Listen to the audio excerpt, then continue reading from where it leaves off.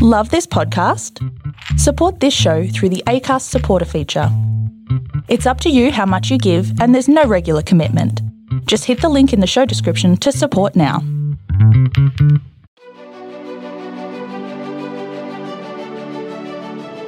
Hey, this is John Lee Dumas of EO Fire, and welcome to Master Leadership.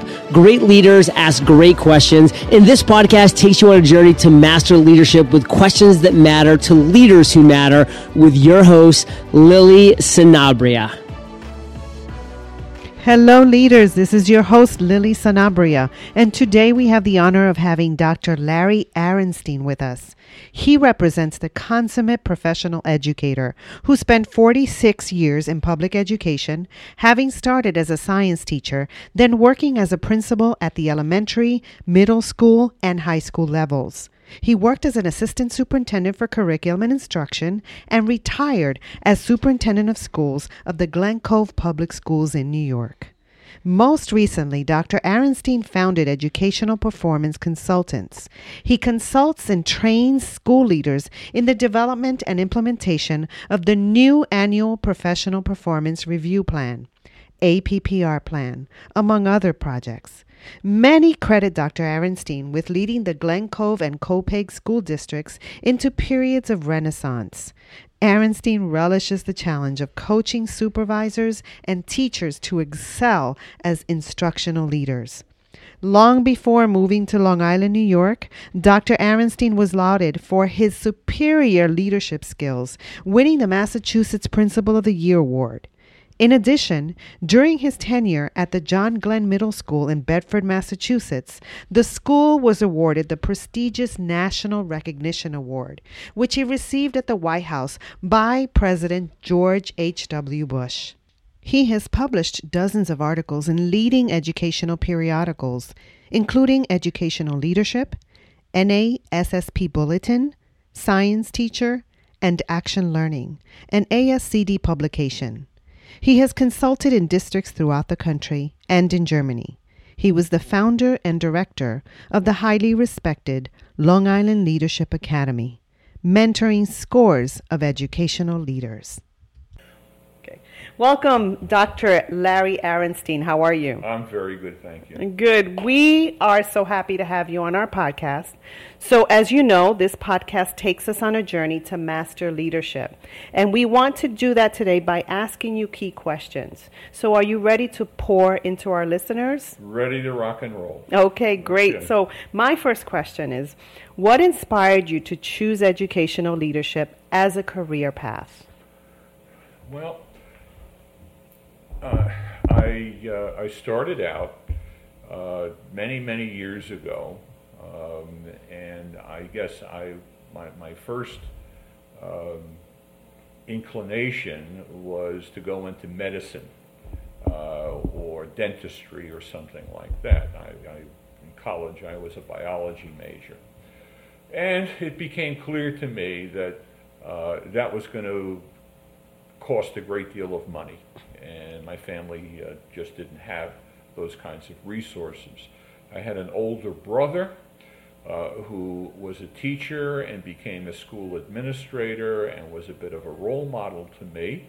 And so this is now 50 years ago, I began working as a science teacher in New York City, and education kind of called me.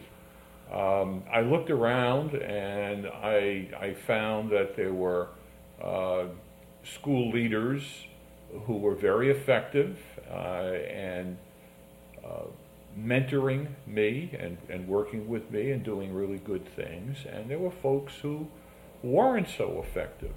In fact, some of them were outright destructive.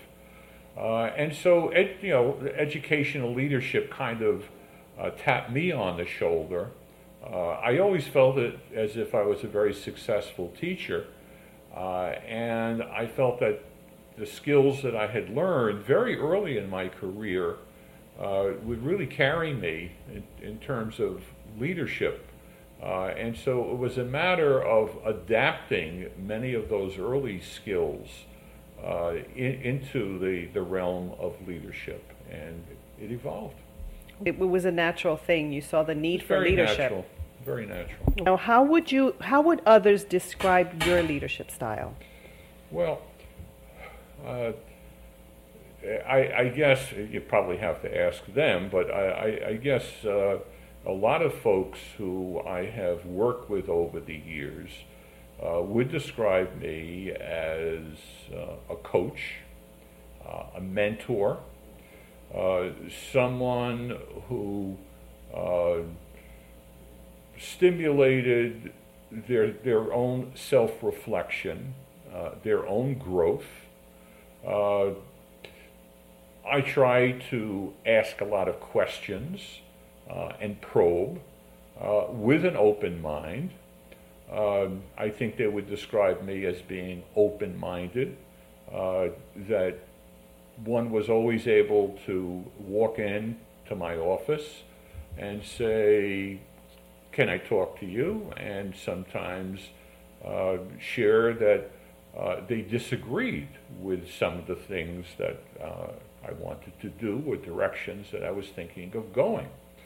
And I was open to hear that. So a lot of it has to do with being open and being available to people with whom you work and people who report to you. Well, that's fantastic. That you don't come across that often. I mean, at least I haven't come across that often. So I'm imagining that a lot of the people that were working with you grew a lot. Well, that was the whole idea. You know, to me, it's all about growing and developing, becoming more effective, learning, and that's a lifelong enterprise. It was something that, frankly, I didn't have, and as a teacher, I always, especially as a science teacher, good science teachers get hooked on the inquiry process and dispelling myths, dispelling things that don't make any sense. And you do that by asking questions, by probing, by having people clarify what it is that they're trying to say, challenging with regard to, what's the evidence. So a lot of that really grows out of very early foundations in being a teacher. So which quote or quotes about leadership has the most meaning for you currently, and why? Yeah, I was kind of thinking about that. I read your question previously. I kind of like the quote of know who you are, know where you are, look around, plan, and take action. That to me is a process that makes a lot of sense. And it starts with this journey towards self-awareness, which you never finish, the idea of knowing who you are. There's much too much ego involvement with leadership. People trying to fulfill their own ego needs. And what happens is, when it's all about me, if it's all about my trying to demonstrate how smart I am, how much power I have, then what happens is you stop listening. Because everybody around you potentially can teach you something. Everybody around you can have an insight which you might not have.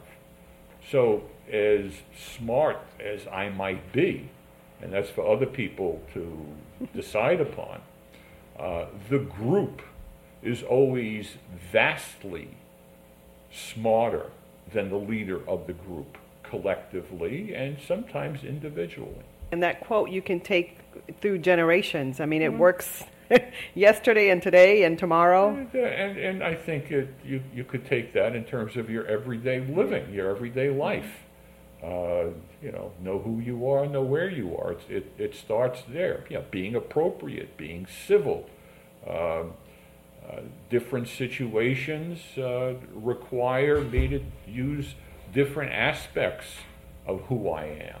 We're all very complex people.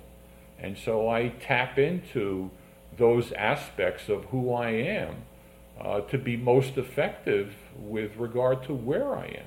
And that leads to what type of leader are you inspired by and why? Well, I guess I have learned from all different kinds of leaders over a very long career. I mean, I've worked a lot of places, a lot of different settings, small town, rural, large cities, higher education, elementary, middle school. I've worked in all of those different settings with a lot of different leaders. And some of the worst leaders taught me what not to do.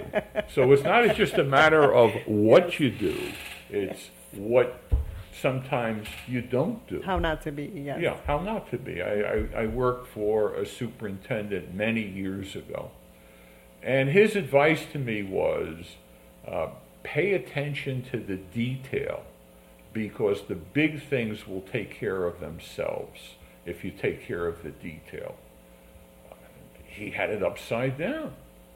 I worked for leaders who had fantastic human relation skills. They would make you feel so comfortable. You would feel as if you've known them your whole life. They were very, very likable. But in the way of substance, there was nobody home. There was no depth, no substance. It was an inch deep. And yet this particular individual I'm thinking about was very successful as a school leader. And so I learned from him. We were talking before we went on microphone here rather than on camera. We were talking about restaurants. And good restaurants, they have the outside man or woman, and they have the inside man or woman. Who's in the kitchen, behind the scenes, doing the cooking? A successful restaurant has to have great food. That's the outside man. The inside man is the maitre d', meeting and greeting and backslapping and making people feel comfortable. And that's important, but that's not where the substance is. If I didn't get good food, I wouldn't go back to that restaurant. That the handshake and the backslap isn't enough to draw me back. And it requires a team, right? Well, yes, it does require a team. It requires, or we're talking now about organizations, what organizations require. And so the organization requires political leadership. The organization requires conceptual leadership. And finally, the organization requires management, somebody who's going to take care of the resources. And generally speaking, one individual does not possess all of that. Oftentimes, one of those skills, every once in a while, maybe two, but never all three. And any organization that's going to be effective needs all of those areas, people who can provide leadership to all three of those areas. Every organization that I've ever encountered that was really effective fostered all three of those areas: political, conceptual, and management. So when we talk about team, and that brings us to the next question, and you may have already answered this, but I want to really, for you to think about the teams that you've built throughout the years, good teams. When you think about that, how do you define a good team, and how do you build one? Yeah. Well, let's start with how do you build one, all right? It takes a very long time to build a really good team. And sometimes you never get there. And the reason I say that is that you come into an organization, most of us come into an organization that's already formed, that is has its own culture. And we come in and we have to learn that culture, we have to adapt to that culture, and there are people who are already in place. Some of those people I never would have hired to begin with. And yet, to a great extent, I'm kind of stuck with those people. So for me to build the kind of team, the ideal team that I would like to have, a lot of those people, I try to modify their behavior, I try to teach them, but some of those folks, their behaviors have been so inbred and so resistant that you really can't bring them that far along, realistically. And so, given those challenges, it's very difficult to build that ideal team. I think you can certainly make your team more effective over a period of time by coaching, by mentoring. And when an opportunity arises to replace somebody, to bring somebody in who's new, that is an incredible experience, and you can't squander that opportunity. So you really have to bring in somebody who is going to be a superstar. So, the whole idea of team building is a real challenge. Yeah. I've been, as you're talking, I can think of a situation where I walked in and the culture was very toxic, extremely toxic. Yeah. And it was quite difficult to kind of bring that light to navigate it. Yeah, you to have navigate. To be able to navigate it. Yeah. But there were some great people there, and you'll always find some really good people, no matter where you go. You find some really good people, but it's that balance and the synergy, the ability of people to work together, and very often, even in good organizations, there's conflict among people and teams, and it just it wears the leader out trying to resolve conflicts which are so unnecessary. It takes so much time and energy to deal with all of that, and there's so much important work to be done. It's a distraction from what really has to be done. Okay. Now, tell us about a challenge that you've experienced and how it has shaped your life. Well, I thought about that also, and I could think of so many. I guess I would have to go back to my roots. When somebody encounters someone whose name is Dr. Lawrence Aronstein. Now, imagine being a 21-year-old or a 22-year-old, and your name is Lawrence Aronstein. There's a stereotype. And the stereotype is, and I'm going to be very frank, this is a Jewish guy. He probably grew up in an affluent home, probably went to the best schools, probably had all that money could buy. And so there are assumptions that are made about you. The fact of the matter is, I grew up in a lower middle class family. My father, for many years, worked as a janitor for the New York Port Authority. He washed at the airports. He washed floors. He washed toilets. Obviously, he didn't make a lot of money. He didn't have much of an education. My mother was handicapped. I grew up in a tenement in the Bronx. I did too. Yes, I grew up right near Taft High School in the Bronx. I grew up in the Mahaven Project. Yes, of course. Okay, I could relate to that.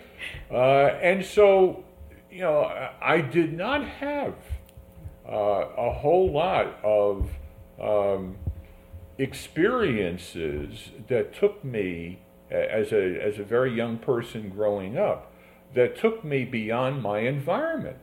The Bronx and my neighborhood was a very small world. So we talk about what is your greatest challenge? To a great extent, your greatest challenge is, in my case, is to somehow make up for all of those deficiencies. Now, I had a great deal of love from my parents. They were wonderful parents. But I didn't have anybody who was going to put their arm around me and say, look, son, I'm going to take you into the family business. I'm going to point you to the best colleges. I'm going to open up opportunities for you. I'm going to teach you all of the knowledge and skills you're going to need to be successful. And so you grow up. I never owned a bicycle. And I learned how to ride a bicycle in my 50s. The family didn't have a car. Aside from going to New Jersey a couple of times and maybe Connecticut once or twice, I didn't go anywhere. And so, as an adult, with a good education, and education to me was the key, that was my greatest challenge, was to overcome that very small world in which I grew up without resources. And I've spent the rest of my life trying to make up for it. I guess doing okay. I could point to a lot of professional challenges along the way, and they were very significant, and I learned from those as well. But I think the greatest challenge is one's own personal roots. Interesting, because I think for me growing up too, my mom would always say education is the way out. And so I was a hot mess at home, but at school I did really well. Right. I did really well. So, okay, so tell us about one of your greatest successes and how it shaped you and the lives of those around you. Well, I guess that's difficult. I've had lots of successes. It depends upon how you define success. One of, and I could choose again quite a number of examples, but one of my great successes grew out of a great failure, and I think that before you could really be very successful, you really have to fall on your face and bounce off the ground a couple of times. This goes back, and I'll tell the story very quickly. This goes back when I was working on my doctorate. I was teaching at Buffalo State. I was a young college professor. It was during the Vietnam era. And I had identified the area of environmentalism, environmental education, and student community service projects as a mode of teaching. I was a very successful classroom teacher and had mastered many of the pedagogies, but I became very interested in alternative environments to teach. Well, in any event, with a group of about 80 students who I organized, we organized one of the first recycling programs in the United States, in the city of Buffalo, and and an area that stretched 60 miles in all directions, a radius. And we collected so much material to be recycled that we were overwhelmed by it. We didn't have enough transportation to pick it all up. And there were hundreds of tons of recyclable material that people had put in these different centers that we set up, which we weren't able to clean up, to pick up. And it was an incredible failure. And I remember being on a truck for 3 days, almost without any sleep, with a group of students, and pulling up in front of a small Catholic college. And the nun was there. We were hours and hours late on a cold March day. And we pulled up in our truck, and she came out there, and I had 3-4 people on the truck with me. And there was this mountain of recyclable material that stretched all the way down the block and 6 feet high and about 10 feet off the building. No, you had a different problem. Well, we had to get all that stuff out of there. And she came out of the building with her girls and some of their boyfriends. This was a small Catholic college. And they cleaned up all of this stuff along with my crew. And then sat us down and we had a dinner. And I asked her, I said, "Sister, how did you get all of these students to pitch in and work like that?" Because by the third day, my students were quitting on me. They had done their ego trip in cleaning up the environment. And her students were there for hours and hours waiting. And she said it was really easy. I said, "What did you do? What's the secret?" She said, "I told them that 40% of their final grade was based upon participation." I kind of scratched my head, and I said, that can't be the answer. And so I did a good deal of reading and research, and I found a wonderful book back from the 1930s that had guidelines for community service projects. And it became my doctoral dissertation. And then using those guidelines and kind of inventing a few extra guidelines, I ran another program. And it was incredibly successful. Awesome. And so, what I learned from all of that was, the perseverance involved, the need to do your homework, the need to challenge conventional thinking as to how things should be done. Not be punitive, but to reward people for their efforts, for their constructivism. And I carried that with me for the rest of my life. It was a very powerful message. Well, it also took humility on your part to and also self-reflection. I'm thinking about the scientist in you. I thought I was going to have a nervous breakdown. All right. After this failure, I couldn't sleep, and I was a mess. My wife was really worried about me, my health and my mental health. And then one of my major professors, I spoke to him, and he said, "You got to read this book." I read the book. I called him back. I said, "Wow!" I said, "There's a map." And this is, this thing is, at that time, 30, 40 years old. Nobody, the book wasn't even in circulation anymore. And so it taught me that you've got to go outside yourself in order to continue to learn. And there's a lot of humility involved in failure, and understanding that other people hold the keys, other people hold the knowledge, other people have the wisdom. And the perseverance that you had, and the perseverance, and the perseverance. The fact that you had a mentor, your professor, gave you a book that you read. And that's I'm talking about 1971, and that man is still my friend. All of those years ago. That's awesome. Okay, he's still my friend. He's still out there. I'm still in communication with him. And some of my early mentors, when I first started to teach over 50 years ago, are still out there. They're still my friends. They're quite elderly, but they're still there. I'm still in communication with them. And that's a wonderful thing. That is a wonderful thing. Yeah. That's great. That's a great story. Thank you. Now, what would you tell a new leader who's discouraged about their working environment or climate or culture?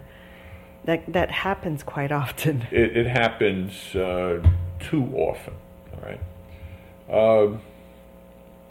One thing I would say would be to assess. Well, let's go back to know who you are, know where you are, and look around. Let's just stop there. If you find that your values are not in sync with those of your organization, and that you really aren't in the position to modify those values, then one of your options is to leave. There's nothing wrong with leaving. There's another one of my great mentors told me once, no one mistake will ever destroy your career. You got a lot of mistakes in you. Don't worry about them. Learn from them. And so if you make a mistake, or you kid yourself and you think, well, I'm going to go into that organization, I'm going to go into that culture, and I'm a pretty smart guy, and I'm going to change that organization, I'm going to change that culture, and it's just not working that way, then you better start looking for another job. Then get out. There's nothing wrong with walking away. Yeah. And you speak about mistakes, and I think one of the things that is important is to also take responsibility, because I've had my share of mistakes. Yeah. But one of the key things is to take responsibility for those mistakes. Right. So many leaders describe themselves as lifelong learners, and you hear this thrown around a lot. It's thrown around a lot. Yeah. So what does that mean to you, and what are you learning now? Well, I don't particularly like, the New Age. well, it's not so much New Age, but these simplistic slogans is the word I'm looking for. I try to express myself, in ways where I'm not using jargon. So lifelong learner to me is a is a piece of jargon. What I like to say is that as a reflective person, again, we go back to know who you are. You have to look at yourself.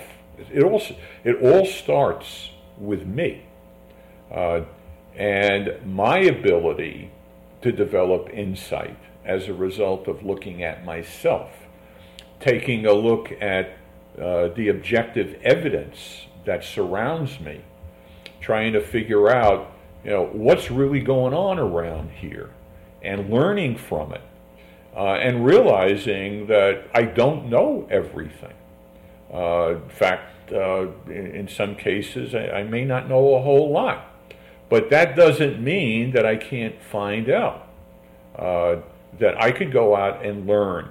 And you'll learn in a lot of ways. You'll learn by doing, by making mistakes, by figuring out what went wrong.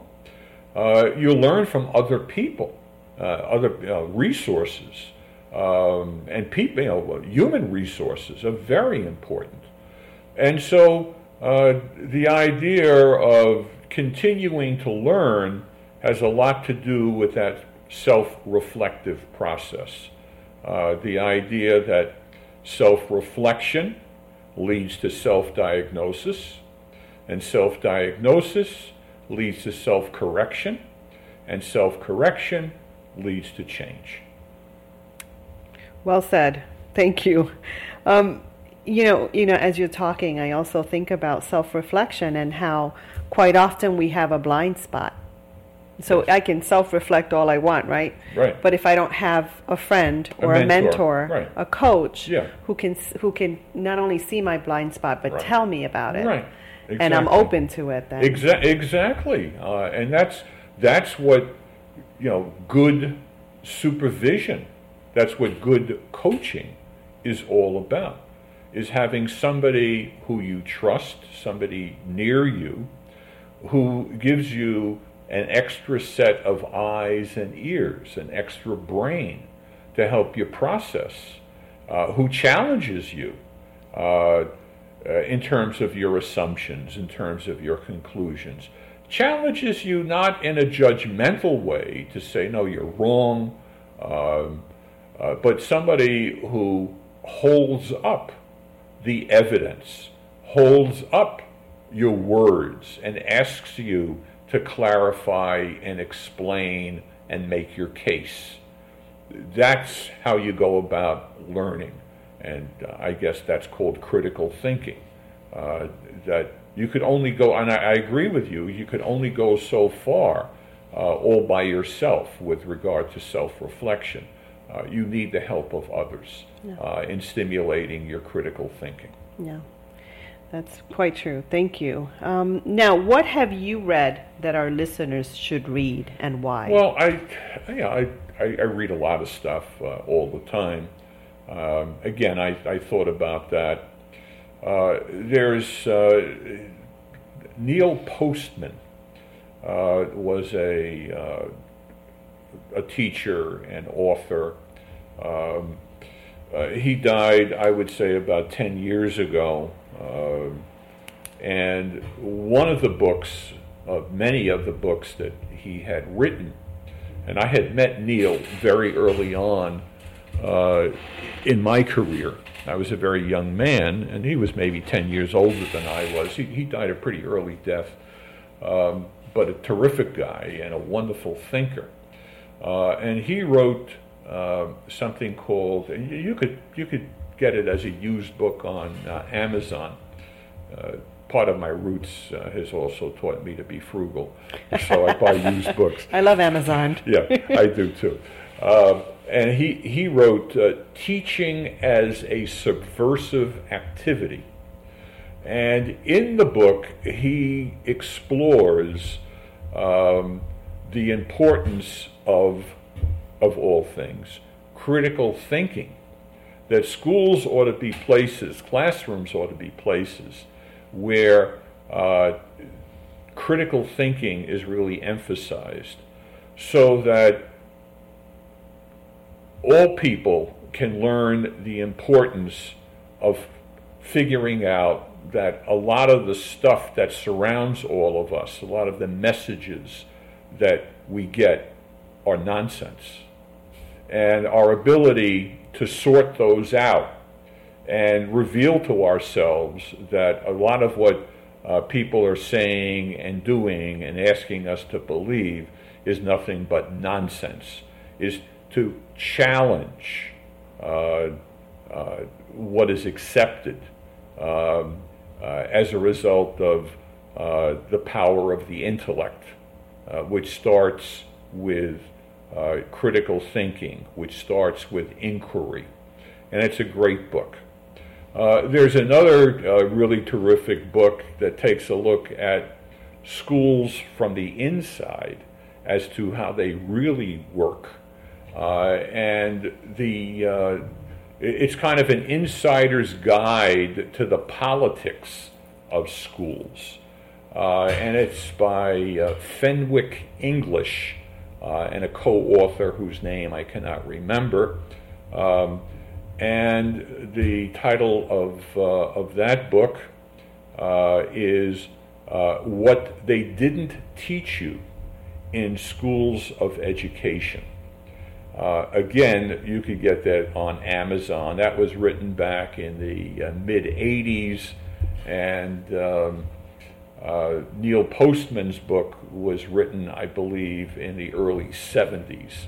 Those were two of many of the books that I think And a lot of times when you read something, what it does is it reinforces your biases that you've had all along. Those are the books I really like to read.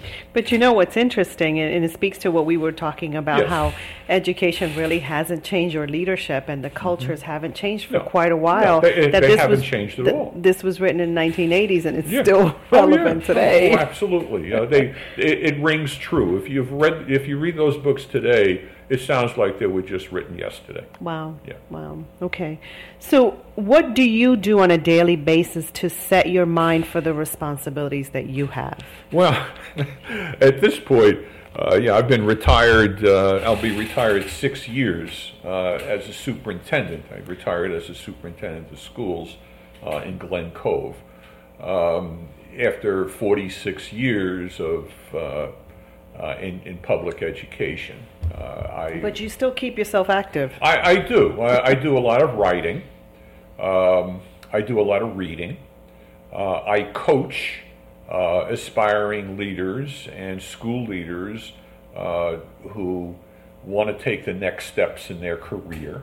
I've written 2 books about how to get that next job, one for school leaders and one for teachers.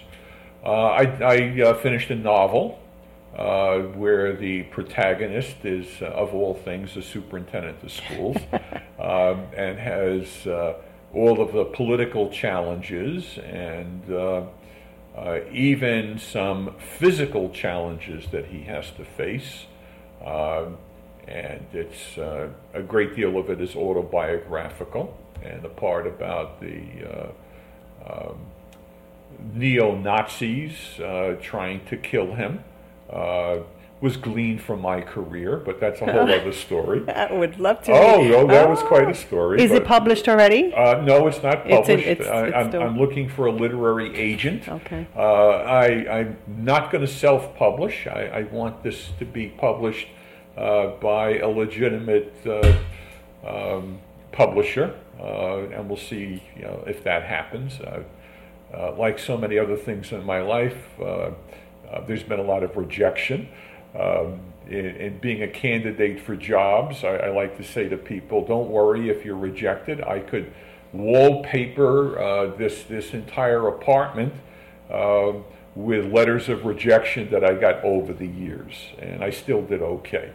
So perseverance, I mean, that comes back to that theme again. So I do all of those things, and I also do a great deal of traveling. I just booked a trip to Alaska on a small boat, which is going to take us into all of the inlets. The last few years, I've traveled to Israel, I've traveled to Peru, I've traveled to Africa, I've traveled to a lot of the places that I've always wanted to go to. So this little guy from the Bronx certainly has been able to do some That's traveling. such a little guy. It's funny because I did purchase your book about how to get a job, Okay, because I was looking to get a job. I hope you And one read of it. the things that I was reading it, and one of the things that I loved about it and spoke to me, it was how you have to have integrity Yes. in everything. Yes. You can't call yourself a doctor until you're a doctor. Oh yeah, that was one of the Which was- lessons. which was that's very- a true story. Yeah, and so and your listeners, they'll have to get the book in order to read that little Yes. book, that little story that I tell. And we will post it on our Okay. show Oh, notes. way to I go. promise you. Way to go. Good. Okay. So many, and we have about 2 more questions, so Sure. I want to wrap it up. Go but for many educational leaders, administrators, they put in their hours are so long. Yes. Sometimes they forget to eat. Yes. They don't take care of themselves, but Yes. they put in such long hours. What advice would you give about maintaining balance in their lives? Yeah. Well, you have to have a loving family. I mean, that's really critical. You have to have a place to come home to and give love and receive love and be fulfilled. You have to have enough sleep, and you have to be able to eat right. Otherwise, you're going to get sick. I've known too many educators, very hardworking people, who died way too early because of the stress and not taking good care of themselves. I'm a great believer in eating right, getting enough sleep, and having people around you who give you a lot of emotional support and psychological support. I think you could live a long life if you have all of those things working for you, and that's what gives you balance in your life. Being a good father, being a good husband, gives you that kind of balance, and sometimes is a rather humbling experience as well when they tell you about your shortcomings, so that's important too. Your best coaches. That's your best right. Coaches. That's right. Yeah, that's fantastic. That's great advice. And if you don't have any of that, a good coach or mentor That's right. is really important. Well, many of my former clients, they call me all the time, no charge. And share with me the problems that they're going through, and I try to help them sort those out. We go through an inquiry process with them. And so that's very fulfilling to me as well, is to continue to mentor young people who are coming up. I had some, but I certainly could have used a whole lot more, particularly in the middle and towards the end of my career. I could have used, continued to use more mentoring and coaching. That would have been very helpful to me. Wow, fantastic. Well, Larry, we're at the end. Actually, one more question. Sorry. If you can go back in time, what advice would you give the younger you about leadership? I thought about that. It has to do with being impatient. As a young man, I was very impatient, and people saw that as being arrogant.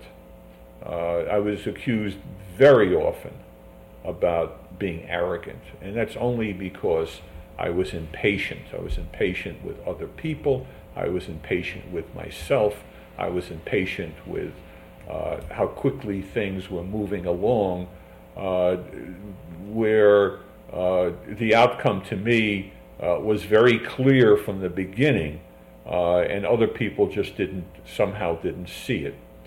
And so as you mature, you learn that you really need to be patient with other people and also patient with yourself, and that in that way, you're not misinterpreted, you're not misread. So I would say the great lesson is to be patient. And that's important, because sometimes we're really hard on ourselves. And it's a matter of that's maturity. Yeah. That's a matter of maturity. We talk about youth and their impatience, and young people have to learn how to be more. And life teaches you how to be more patient. Okay. Well, Dr. Aronstein, I want to thank you so much for adding value, not just to me, but to our listeners. Thank you. And it's been great. Thank you so much. Terrific. Nice talking to you. Hello, leaders. I would love to hear from you. Feel free to reach out to me at www.masterleadership.org and find out how you can receive a free coaching session. I'm looking forward to our next time together. Bye.